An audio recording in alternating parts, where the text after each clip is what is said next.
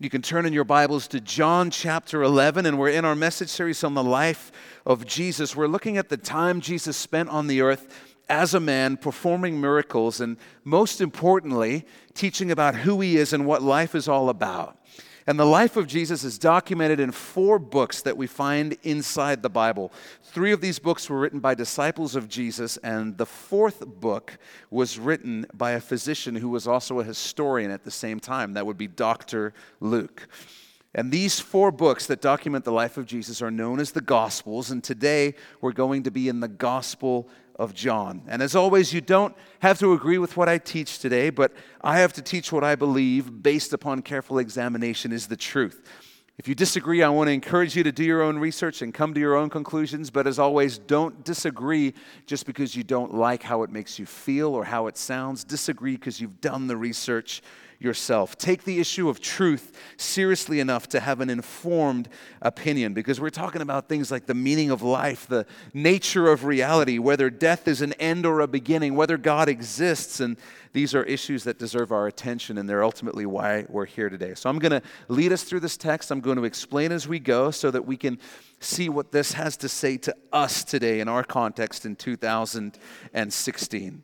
And I'll say this in closing. If you've come today and you're in just the summer sort of malaise where everything's chill and you're happy, but you're not really expecting God to do anything, just change your mindset right now and expect that God is going to speak to you today. And I promise He will. His word never returns void.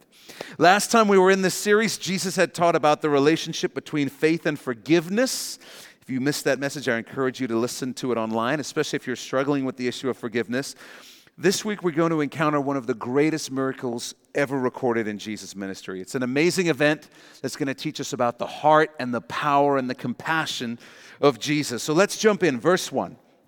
Now a certain man was sick, Lazarus of Bethany, the town of Mary and her sister Martha. It was that Mary who anointed the Lord with fragrant oil and wiped his feet with her hair, whose brother Lazarus was sick.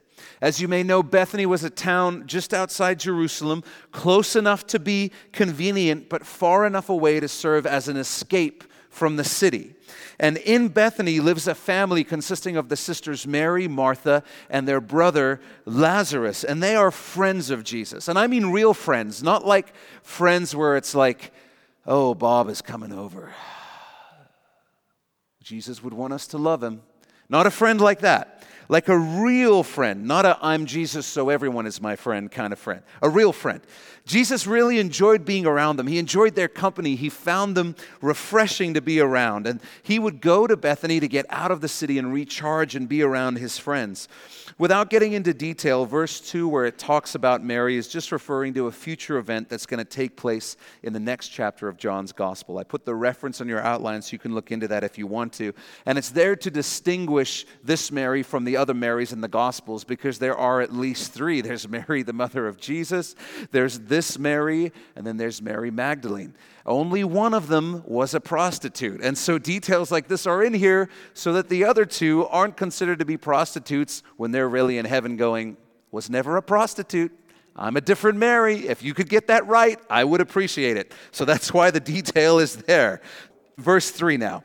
It says, therefore, the sisters, Mary and Martha, sent to him. So they called for Jesus, saying, Lord, behold, he whom you love is sick. And the word sick there really means deathly sick. So the idea is Lazarus is dying. So let's go back and just underline that phrase, whom you love, because that's important. And you can write this on your outlines. One of the first things we notice about Lazarus, the man who is dying, is that Jesus loves him. Jesus loves him. And that's important because Lazarus is going to represent us in this account. Jesus is not with Lazarus, and Lazarus is dying. So write this down as well. Without Jesus, you and I, like Lazarus, are dying. Without Jesus, we too are dying. There's not a single human being, regardless of belief system, who disagrees that our physiological bodies die. Our bodies have an expiration date. But what happens after that? In the realm of important questions, what happens after physical death has to be really close to the top. When you stand before a judge, you are standing before someone who has studied for years in order to understand the moral standards of a country and how they apply to criminal cases. And those moral standards form the legal system. Every society's legal system is supposed to represent the general consensus of that society regarding what behaviors are acceptable and are not acceptable. It's based on the overall moral standard that the group of people in a country agree should be adhered to. So just as we are entitled in our society to have our own Canadian legal system based on our Canadian moral standards, God too is entitled to have His own legal system based on His moral standards. In fact, you can make a note of that. God is equally entitled to have His own legal system based on His moral standards. And that's where you and I run into a serious problem, because His moral standard is perfection. Because He's unfair? No, because He is perfect. His moral system is a direct reflection of His moral standards. He's perfect. So for Him, that's a reasonable standard to have. And when perfection is the standard, you can understand one violation is the same as 1,000,000 violations, because you're missing the mark either way. And what we like to do is look around and say, well, I'm ready to stand before a judge one day in eternity because I know I'm better than him. I know I'm better than her. But we forget that that person will not be our judge one day. We won't stand before him or before her. We will stand before God, who will judge us according to His moral standard. We love the analogy. It's like having a swimming contest from Vancouver to Hawaii. You might get 5 miles offshore, 10 miles, and you might look around and go, man, I'm in the top 1%. Like hardly anybody is still going. But what's the point? Nobody's making it to Hawaii. Nobody. We all fall short of God's standard of perfection. Make a note of that. We have all fallen short of God's standard of perfection. And just as we have every right in our system to judge our society's members according to our legal system, just as we have an obligation to punish offenses, so too God has a moral obligation to punish us for violating His legal system. He doesn't do that because He wants to see us suffer. He must punish our sin, our violations of His moral standard, because He loves justice. Just as we would say it's a miscarriage of justice if a judge says, I don't want to send this guy who murdered 5 kids to jail. I don't want to see him suffer, and I'm a man of compassion. We would say, that's a miscarriage of justice. From God's perspective, it would be a miscarriage of justice if He said, I'm going to let this liar go. It's not that big of a deal. Because in His moral system, by His standards, it's just as serious as the person murdering children in our society, because He's perfect and His standard is perfection. So make a note of this. God loves justice and therefore must punish our violations of His perfect moral standard. He loves justice and therefore must punish our violations of His perfect moral standard. He has to, otherwise He wouldn't be a just God. And the Bible tells us that the punishment waiting for us is death.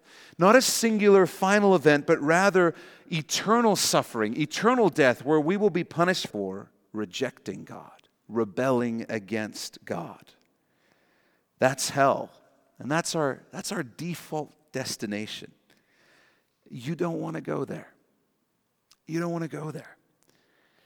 But like Lazarus, when we are without Jesus, we are sick and dying. We have an appointment with death that is coming up fast. But also like Lazarus, we have good news. You see, our hope is that Jesus loves us too. We are he whom He loves. We are she whom He loves. Even while we're apart from Him, even when we're not with Him, wherever you are today in relationship to Jesus, He loves you. He loves you. And today we're going to find out just how much He loves you. Let's read verse 4. When Jesus heard that, He said, "This sickness is not unto death, but for the glory of God, that the Son of God may be glorified through it." So he's telling them that the end result of everything that's about to happen will not be the death of Lazarus. It won't end like that. The end result is going to be him, Jesus, being glorified. In other words, he's going to do something that's going to make people go, wow, what Jesus has done is amazing. Jesus is incredible. And that's the same plan he has for you and I. Verse 5, now Jesus loved Martha and her sister and Lazarus. So when he heard that he was sick, he stayed 2 more days in the place where he was. That seems counterintuitive, doesn't it? Very counterintuitive. He finds out he's sick and dying, and his response is, so I'm going to stay exactly where I am. Why? Well, because Lazarus actually is going to die once. In fact, he's going to die before Jesus would have reached him, even if Jesus had left right then. But Jesus really is, shockingly, make a note of this, waiting for Lazarus to die. Jesus is waiting for Lazarus to die. And that may sound cold, but here's the truth. It's very hard to perform surgery on a person who won't admit that they're sick. It's very hard to give medicine to a person who insists that they're healthy. And we so often want a Jesus aspirin. Just solve this headache in my life, Jesus will say. Just fix this problem, we'll pray. And if Jesus wants to do any more than that, we're not really interested. And we fight him. We resist. You cannot receive Jesus in your life. I cannot receive him in my life until we reach the point where we understand that we're sick. We're on a collision course with death, and there's nothing we can do to stop it. Until we reach the point where we are willing to see that and admit it, he can't help us. Jesus even said, I've not come as a physician for those who are healthy, but for those who are sick. In other words, those who recognize they're sick. For those of us who know and love Jesus and worship him as our Lord and Savior, he's done this in all of us. It's the reason there's no room for pride in the Christian faith is because to be a Christian, the first step is reaching the point where you say, I need you, Jesus. I'm as good as dead without you. I'm not good enough on my own. That's the first step in becoming a Christian.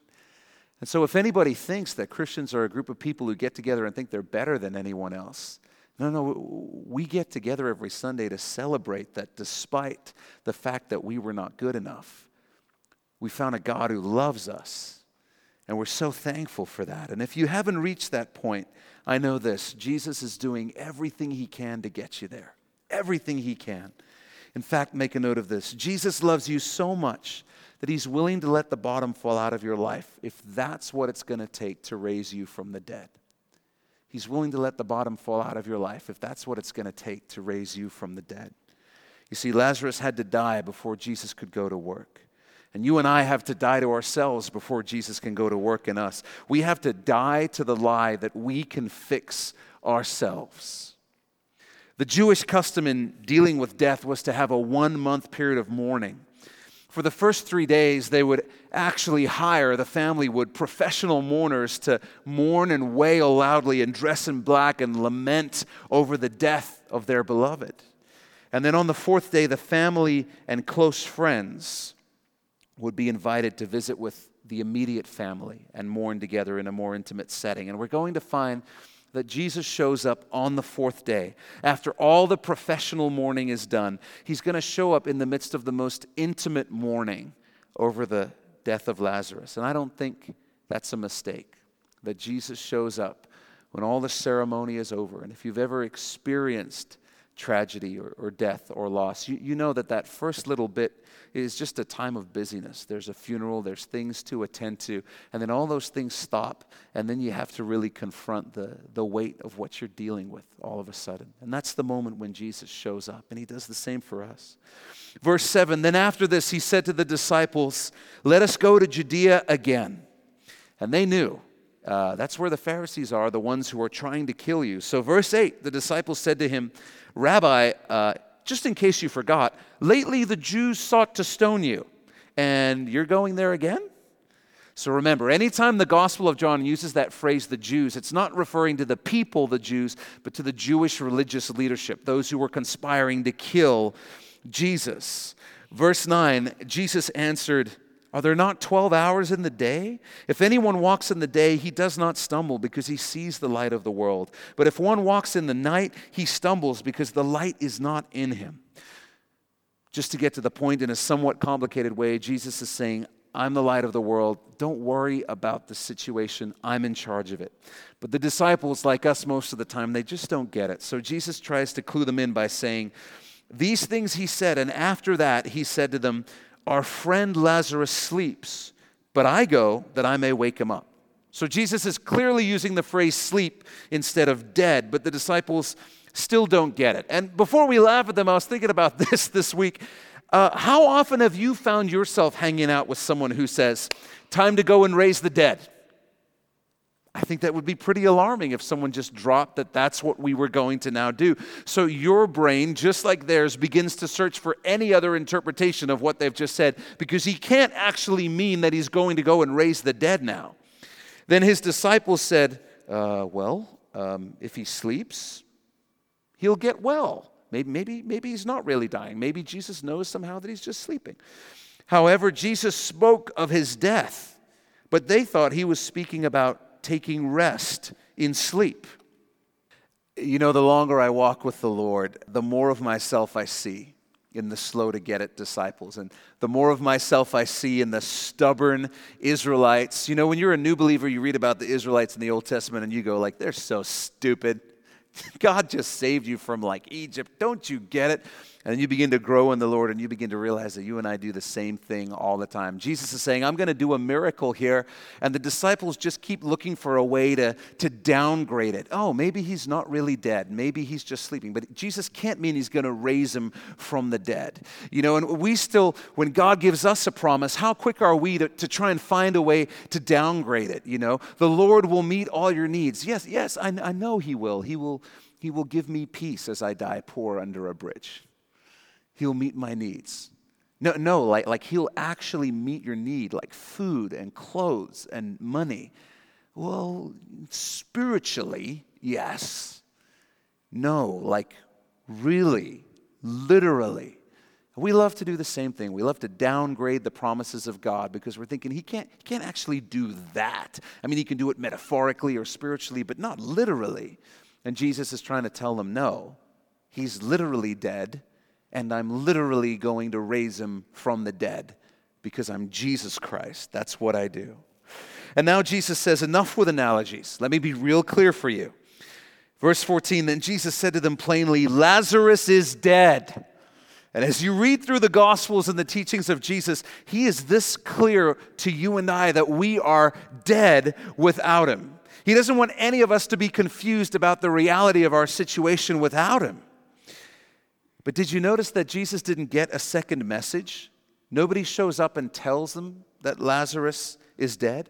All he's been told is that he's deathly ill. You see, Jesus has been in communication with the Father and the Holy Spirit, and they're the ones who've told him that Lazarus has now died. Okay, now you can go. Verse 15, Jesus says, and I'm glad for your sakes. I'm happy for you, disciples, that I was not there, that you may believe. Nevertheless, let us go to him. So Jesus says, this is actually good because the end result of what I'm going to do here, disciples, is I'm going to build your faith. And so this is a good thing. This is going to change your understanding of who I am. I'm the Son of God and what my ability is to intervene in situations in life. Verse 16, then Thomas, who is called the twin, said to his fellow disciples, let us also go, that we may die with him. There's two views of what Thomas is saying here, and I don't know which is true, so I'm going to give them both to you. So the first view is that this is classic doubting Thomas behavior. You know, the same Thomas who, when Jesus appears after his resurrection to the disciples, Thomas is the one who has said, despite all the rumors and all the reports and the other disciples saying they've seen Jesus, Thomas is the one who said, I won't believe him till I put my finger in the hole in his hand and the mark in his side where he was stabbed with the spear. I'm not going to believe. And he meets him, and Jesus says, believe. Thomas says, my Lord and my God. And so he gets a bad rap for being the last of the disciples to believe that Jesus had risen from the dead. So the first view here is that what Thomas is doing is he's being sarcastic and he's being facetious. So Jesus is saying, let us go to Judea. And then Thomas is saying, great, let's go with him so that we can die as well. Apparently, we've all decided to follow a madman. That sort of idea. The second view is that Thomas has an undeservedly bad reputation. And that in this case, he's the only disciple who's actually ready to die with Jesus. He's actually saying, let's go. I'm ready to die. Let's go with him. And it could be either. I wish I had a better answer, but I don't. We can ask him in heaven one day. I think if it's the first one, he'll still tell us it was the second one. Oh, yeah, totally the second one. I was being brave. We don't need to watch the tape. Just take my word for it. So verse 17, it says, "So when Jesus came, he found that he, Lazarus, had already been in the tomb 4 days." The professional mourner's period has passed, and now it's just friends and close family grieving over Lazarus' death. Now Bethany was near Jerusalem, about 2 miles away. That's in there to give us the threat assessment of the situation and just let us know how close Jesus is to the men who want to kill him. Verse 19, "And many of the Jews had joined the woman around Martha and Mary to comfort them concerning their brother. Now Martha, as soon as she heard that Jesus was coming, went and met him, but Mary was sitting in the house. Now Martha said to Jesus, 'Lord, if you had been here, my brother would not have died. But even now I know that whatever you ask of God, God will give you.'" See, Martha's right and wrong at the same time. She's correct that whatever Jesus asks of God, God will do. But she's missing the fact that she's also talking to God, that Jesus is God. And she doesn't understand that Lazarus has to die before this miracle can take place. You know, the greatest miracle Jesus can ever do in your life has nothing to do with your health or your finances. The greatest miracle Jesus could ever do is saving you from eternal death, saving you from your sins, and bringing you into his family. And so when we say, "Where are you, Jesus?" maybe what he's really doing is getting you to the place where he can do a miracle. He's there. He's with you, but he's waiting for those things in you to die that are obstacles to him working in your life. Verse 23, Jesus said to her, "Your brother will rise again." Martha does what the disciples do. She downgrades the words of Jesus and she says, "I know he will rise again in the resurrection at the last day." "So your brother will rise again?" "Yes, Lord, I know, one day in eternity." She thinks Jesus is talking spiritually, but not literally. And then Jesus lays out the gospel. This is his message. This is his mission. This is the way to be saved, the way to eternal life. So important. You want to underline all of this, verse 25 and 26. Jesus said to her, "I am the resurrection and the life. He who believes in me, though he may die physically, he shall live eternally. And whoever lives and believes in me shall never die." Do you believe this? In the original language it says, "He who believes in me, though he was dead, he shall live and continue to live." When you become a believer in Jesus, the fear of death ends, and this is why. Jesus has said to Martha, he said to Lazarus, he said to you and I, if I'm in you, your body might die, but your spirit's going to live forever. If I'm in you, eternal life begins right now, and death in this life is no longer death. It's simply a promotion to eternity in my presence. Believe in me, and death ends. So make a note of this. Where faith in Jesus begins, death ends. Where faith in Jesus begins, death ends. Do you believe this? It's the most important question we will ever answer. Do you believe this? In that moment, the Holy Spirit opens Martha's eyes to see that Jesus really is God. And maybe that's happening to you right now, and you can't explain it, but you know in your very spirit, you just know now, man, it's true. It's really true. Jesus is God.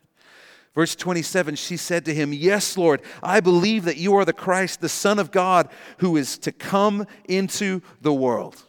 This is what it means. This is what it looks like to respond to Jesus, to respond to the gospel. She believed that Jesus was the Christ, the Messiah, her Savior, the Son of God, period. No small print, no asterisk. No, but there are many other ways to heaven. Just, I believe.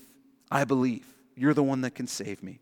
Verse 28, and when she had said these things, she went her way and secretly called Mary, her sister, saying, "The teacher has come and is calling for you." As soon as she heard that, she arose quickly and came to him. Now Jesus had not yet come into the town, but was in the place where Martha met him. Then the Jews who were with her in the house and comforting her, when they saw that Mary rose up quickly and went out, followed her, saying, "She's going to the tomb to weep there." Then When Mary came where Jesus was and saw him, she fell down at his feet, saying to him, "Lord, if you had been here, my brother would not have died." And just like her sister, she doesn't understand that Lazarus dying is the precursor to the miracle. Verse 33, therefore, when Jesus saw her weeping, and the Jews who came with her weeping, he groaned in the spirit and was troubled.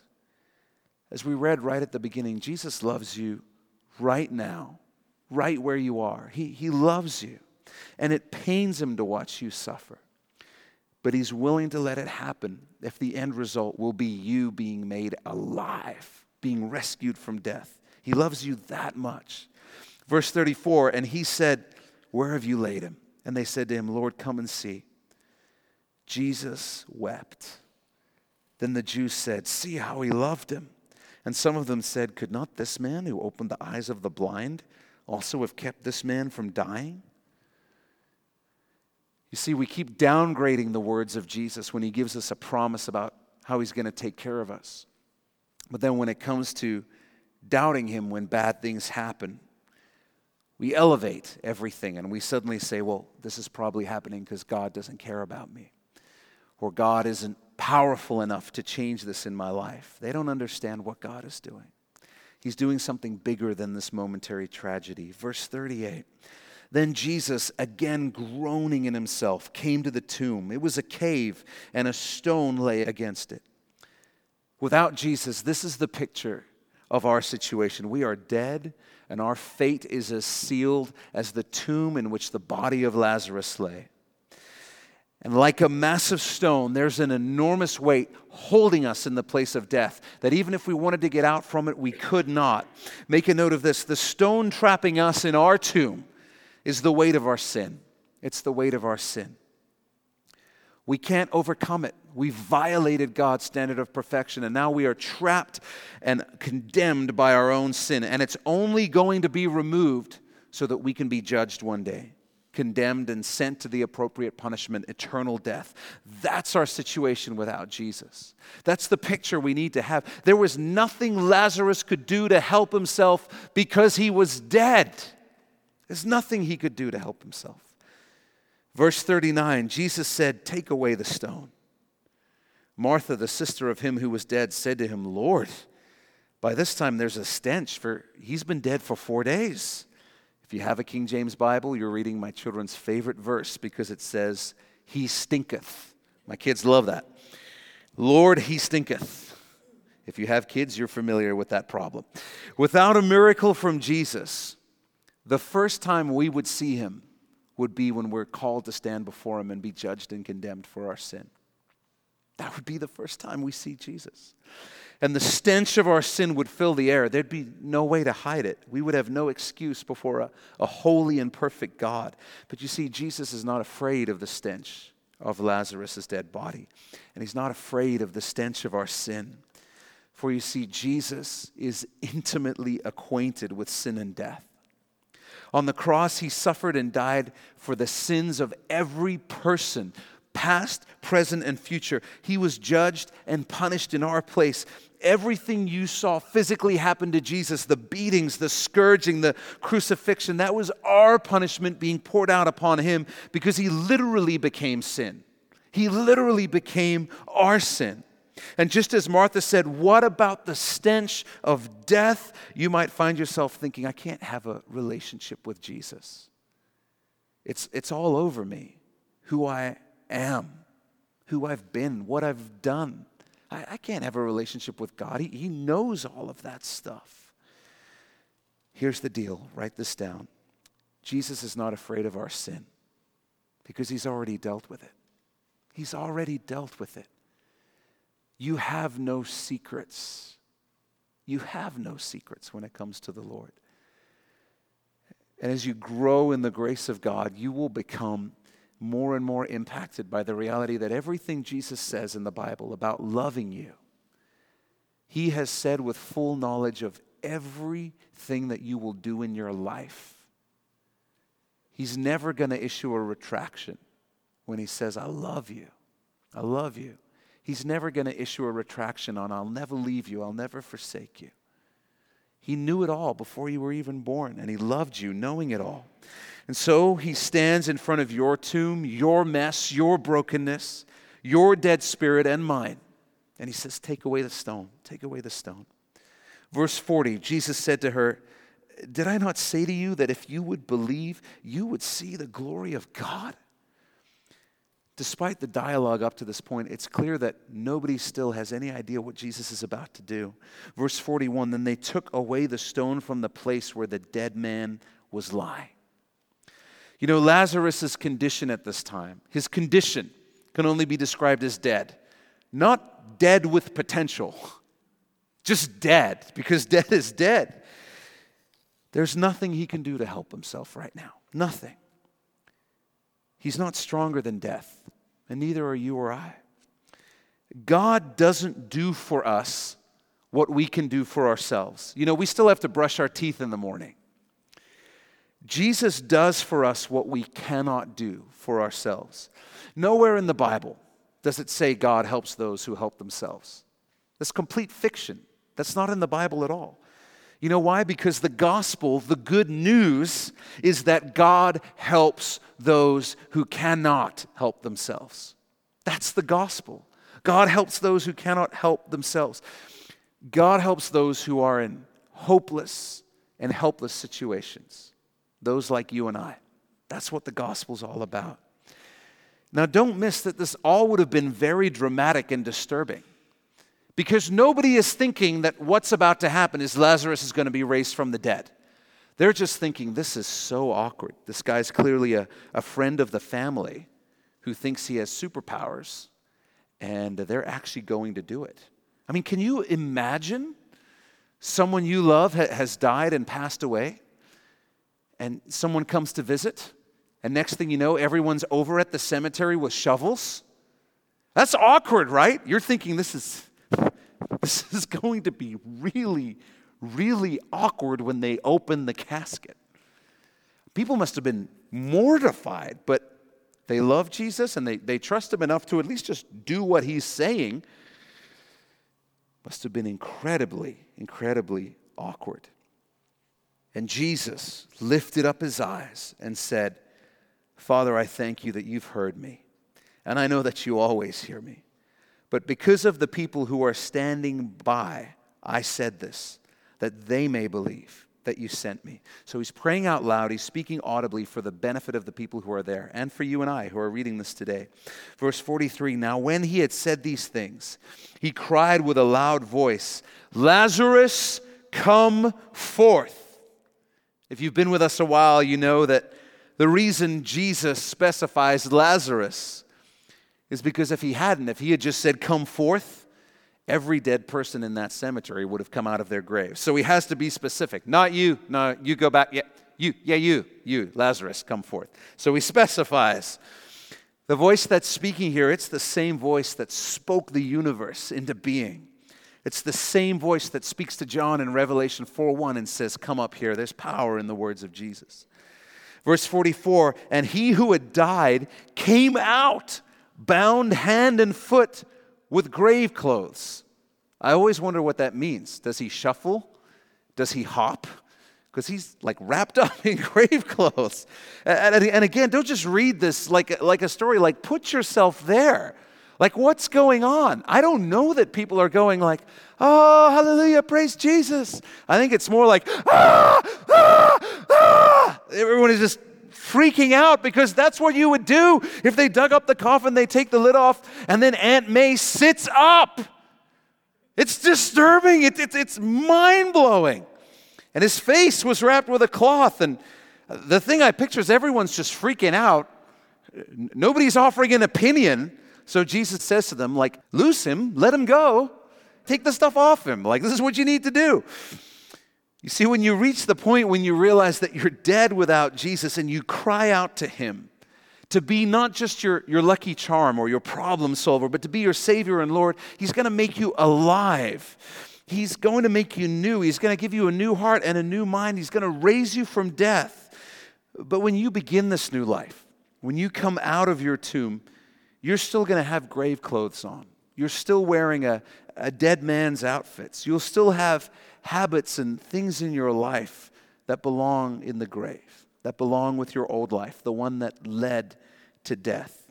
And Jesus is saying, hey, let's get you out of those. Let's get you out of those. So make a note of this. Over time, Jesus brings his new life into every area of our lives. Over time, he brings his new life into every area of our lives. And we just need to know that that's the process called sanctification. We're saved, we're justified, we're good with God, but sanctification is that process of becoming like Jesus. And one way to think about it, it's that process of getting those grave clothes, those wrappings off your life. And that doesn't happen immediately. And many of us, I think, are still shocked that after walking with the Lord for years, we'll wake up one day and realize, man, I didn't know I still had some of that on me. Or man, I didn't know I was still wearing that old t-shirt, the one I died in, but apparently I still am. It takes time to get out of those things.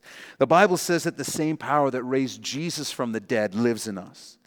And that same power is going to begin to bring new life to every area of your life. It's going to bring new life into your marriage and your relationships. It's going to bring new life to your mind. It's going to bring new life to your parenting. New life to your dreams and your desires, and new life to your future. Scripture says he makes you a new creation and that everything in your life becomes new. And that's what Jesus does when he gives you his new life. But that happens at different speeds in different areas of our lives and for different people among us. But I want to encourage you to let the Lord do that work in your life. He's just getting you out of those old clothing into something much, much better. You're never too far gone. You think you're too far gone? Lazarus was dead. He was dead. That's pretty far gone. There's always hope in Jesus. Always.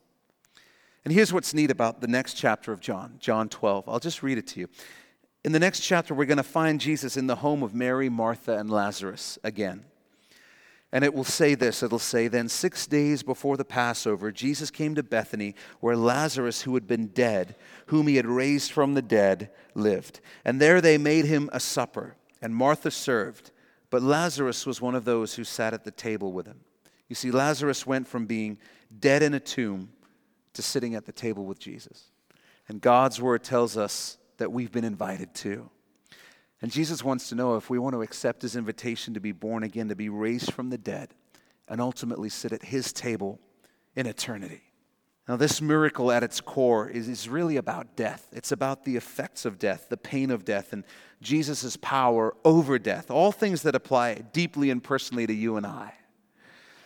But the first thing that strikes me is the interaction when Martha comes out to meet Jesus and then brings her sister Mary to him. Both of them have the same raw, heartbroken, devastated reaction to their brother's death. And I imagine both of them running up to him and just pounding on his chest like a child while tears fall down their faces and they're screaming, if you had been here, my brother wouldn't have died. Why weren't you here? And they both say that when they encounter Jesus, and they embody a feeling that many of us have when it comes to death. Have you ever lost someone close to you or known someone who has, and you're just deeply filled with the sense that it's so wrong? It's just wrong. It shouldn't be like this. You know, there's something about death that feels wrong to all of us, even when it's old age. There's a tragedy to the reality that just as we begin to understand what life is really all about, just as we begin to have some actual wisdom and insight, our bodies betray us, break down, and we eventually die. And I think that we all feel that with death, there's something profoundly wrong, even though we're told over and over again it's a normal part of life. And I think that's because it wasn't meant to be a normal part of life. And we all feel that deep down. The Bible makes it clear that death only exists because of sin, because of us rejecting God. And the staggering truth is that Adam and Eve and you and I, we were never intended to experience death. That wasn't the plan. That wasn't God's design. That's why it feels so wrong, because it is wrong. When they chose to disobey God, they did what all of us have done. The Bible says we've all gone astray and rejected God. But the world before sin was amazing. There's no death, there's no pain, there's no decay. And when sin entered the world, it affected everything, and everything began to decay. Not just our spirits, but the whole world. We became corrupted in our thinking, in our genetics, in our emotions, in our relationship, in every way. But worst of all, our relationship with God was severed. And when we rejected him, we destroyed that relationship. And when the standard is perfection, you can't ever get back to it.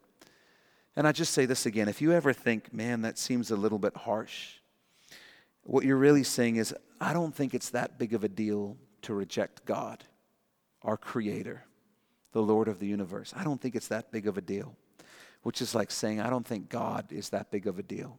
So I don't think rejecting him is all that big of a problem. It's a big deal. It's the most serious crime we could ever commit, and we've all committed it. When Mary and Martha come up to Jesus protesting the fact that their brother is dead, what they're really saying is, it shouldn't be like this. It shouldn't be like this. If God is good, why is this happening? Have you ever felt like that? How many of us have had things in our past or even experiencing things in our present that make us want to shout at God, where were you? Where were you? If you were here, none of this would be happening. And we forget that if we want to know what God's design is like, we don't get to look around today, because this is not God's design. This is our messed up version of God's design. God's design exists in the Bible all the way at the beginning, before we sinned, and all the way at the end, when God puts everything back again. But we are not in either of those two places right now. And so we don't get to look around at the mess we've made of the world and then ask God why these things are happening. Because the answer is because of us. We did it, and we continue to do it. We're in that space in between, experiencing the consequences of our sin as a species. It means that when we experience death and injustice and pain and suffering, we should weep, we should mourn. But instead of claiming that God is not good, we should be deeply grieved and humbled by the fruit of our own actions, of our own sin, because we're all responsible. We've all done our part, and the world around us bears witness 24/7, 365 that we need a Savior. We need a Savior. This is not the world that Jesus made. This is the world we created after we rejected his. And the first step in solving any problem is figuring out what the problem is. And the problem's not God. The problem is us. And some of us need to stop being angry at God and need to start being broken over our sin instead, and what we've brought into our own lives by our part in this. And out of that comes a deep gratitude that God didn't leave us in that place. Because it's into this broken world that Jesus came in the form of a man to walk in our shoes. Do you ever think that Jesus came to experience all the consequences of our sin? Our sin, not his, our sin. He would have been justified in just saying, good riddance, reap what you've sown. I'll just start the experiment again, and I'll write about you guys in the Bible so that the next people have an example of what not to do. But he didn't. He didn't do that. He came to us, and he's with us. He's here now. I find it staggering that Jesus knows he's going to heal Lazarus, but he still weeps. Why? Why isn't he like, calm down, just give it 5 minutes, we'll see what happens? I believe it's because Jesus is being confronted by the effects of sin on his creation. You know, he knows what it was meant to be, and he's just crushed by the difference between how it should be and what it is. He's witnessing firsthand the awful power of sin in the body of his friend Lazarus. And he's surrounded by the weeping and mourning, the devastation of sin on his people. But Jesus doesn't say, I told you so. This is why you shouldn't reject me. He's full of compassion. And more than that, he's there. He's entered into our suffering with us. And every now and then we just need to stop and just go, who does that? What kind of a God does that, steps into our mess and our suffering and lives in it? Lives in it. so that he can really say to us with integrity, I know what you're going through. I know what loneliness is. I know what pain is. I know what hurt is. I know because I've been through it. In a body like yours, I've been through it. He's the Son of Man, but he's able to sympathize with our struggles. But praise God, he's also the Son of God, so he's able to actually help us. And when it says that Jesus groaned, the original Greek word is kind of strange. It's a word used to describe a horse that's snorting angrily. It means distress to an extreme degree or violent displeasure. And so he's not only broken about the effects of sin, but Jesus is angry. He's deeply disturbed. He's in incredible distress. And if you're not a believer this morning, you need to know that Jesus is in great distress over your situation. You're under the power of sin and death. You're in the grave, whether you realize it or not. And like Lazarus, there's nothing you can do to help yourself. You cannot bring yourself from death to life because you're guilty of rejecting God. You're guilty. You did it. I did it. But the good news is that he loves you. He loves you. Just as Lazarus was he whom he loved, you too are he whom Jesus loves, she whom Jesus loves. Your only hope is that Jesus loves you. And because he loves you, he's in violent displeasure over your condition. How violent is his displeasure? Well, so violent, he would shed his blood for you. So violent, he was beaten for you. So violent that he died for you. And so violent that he was judged in your place almost 2,000 years ago. Let me tell you what happened. Around 2,000 years ago, you were found guilty. And you were punished. Except Jesus stood in your place and said, put it on me. Put it on me. All of his sins, all of her sins, past, present, and future, put them on me. And he died for you. So now when you stand before the Father, when you stand before the Lord, you can be blameless. You can meet that standard of perfection. You can be without sin. You can step into the incredible future God has for you. You can have that relationship with God that you were meant to have from the moment you were born and created. If you will believe Jesus when he says, I've done it for you. If you will answer his question, do you believe this? With yes, I believe. I believe. If the story had ended with Jesus on the cross, it would mean that sin still ended in death. But after 3 days, Jesus rose from the dead. And when he did, it was a declaration to the universe that death is not greater than the power of Jesus. And the life that is in Jesus is stronger than the grave. And this is the life that he says, I will put in you if you'll accept it. It's stronger than the grave. When the Apostle John received his revelation on the island of Patmos, where he was cast away in punishment by the Romans, he saw Jesus.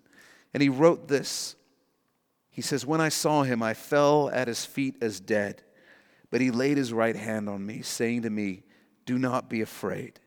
I'm the first and the last. I'm he who lives and was dead. And behold, I am alive forevermore. Amen. And I have the keys of Hades and of death. And so each of us at some point will find ourselves in Lazarus' place, in our sin, trapped in the grave, under a death sentence, because sin is in our spiritual genetics. Jesus has died for all of us, for all our sin. And here's the good news. He stands outside the grave and says, come out. He says, leave death and step into life through me. It's the grace of God that we ever have the chance to hear his voice. But here you are. Here I am. We're doing just that, hearing the voice of Jesus. And every single one of us will make a choice in life to remain in the grave or step out into that new life.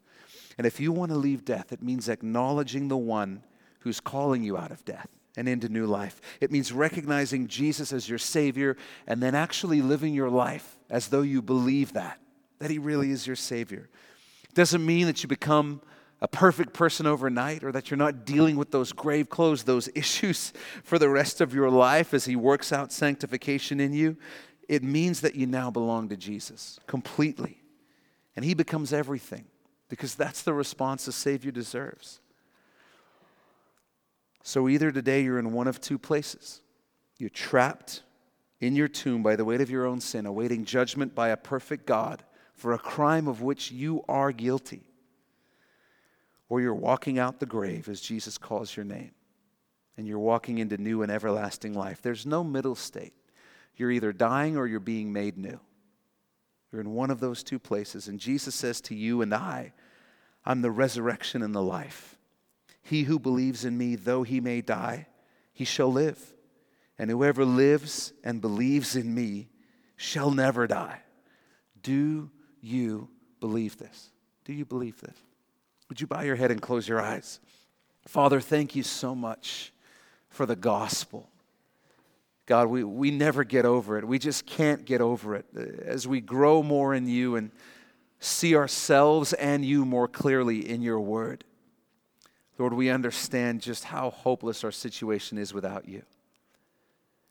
But Lord, your response to us is something no one could have expected.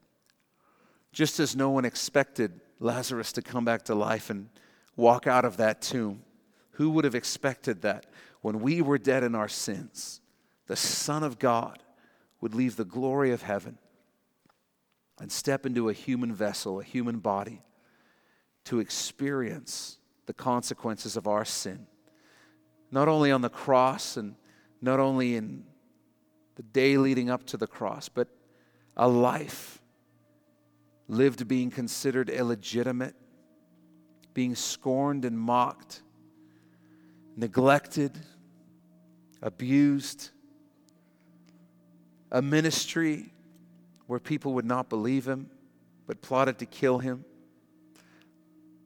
rejected by those he considered his own brothers. Lord, that you would come down and do that. Who could have seen that coming?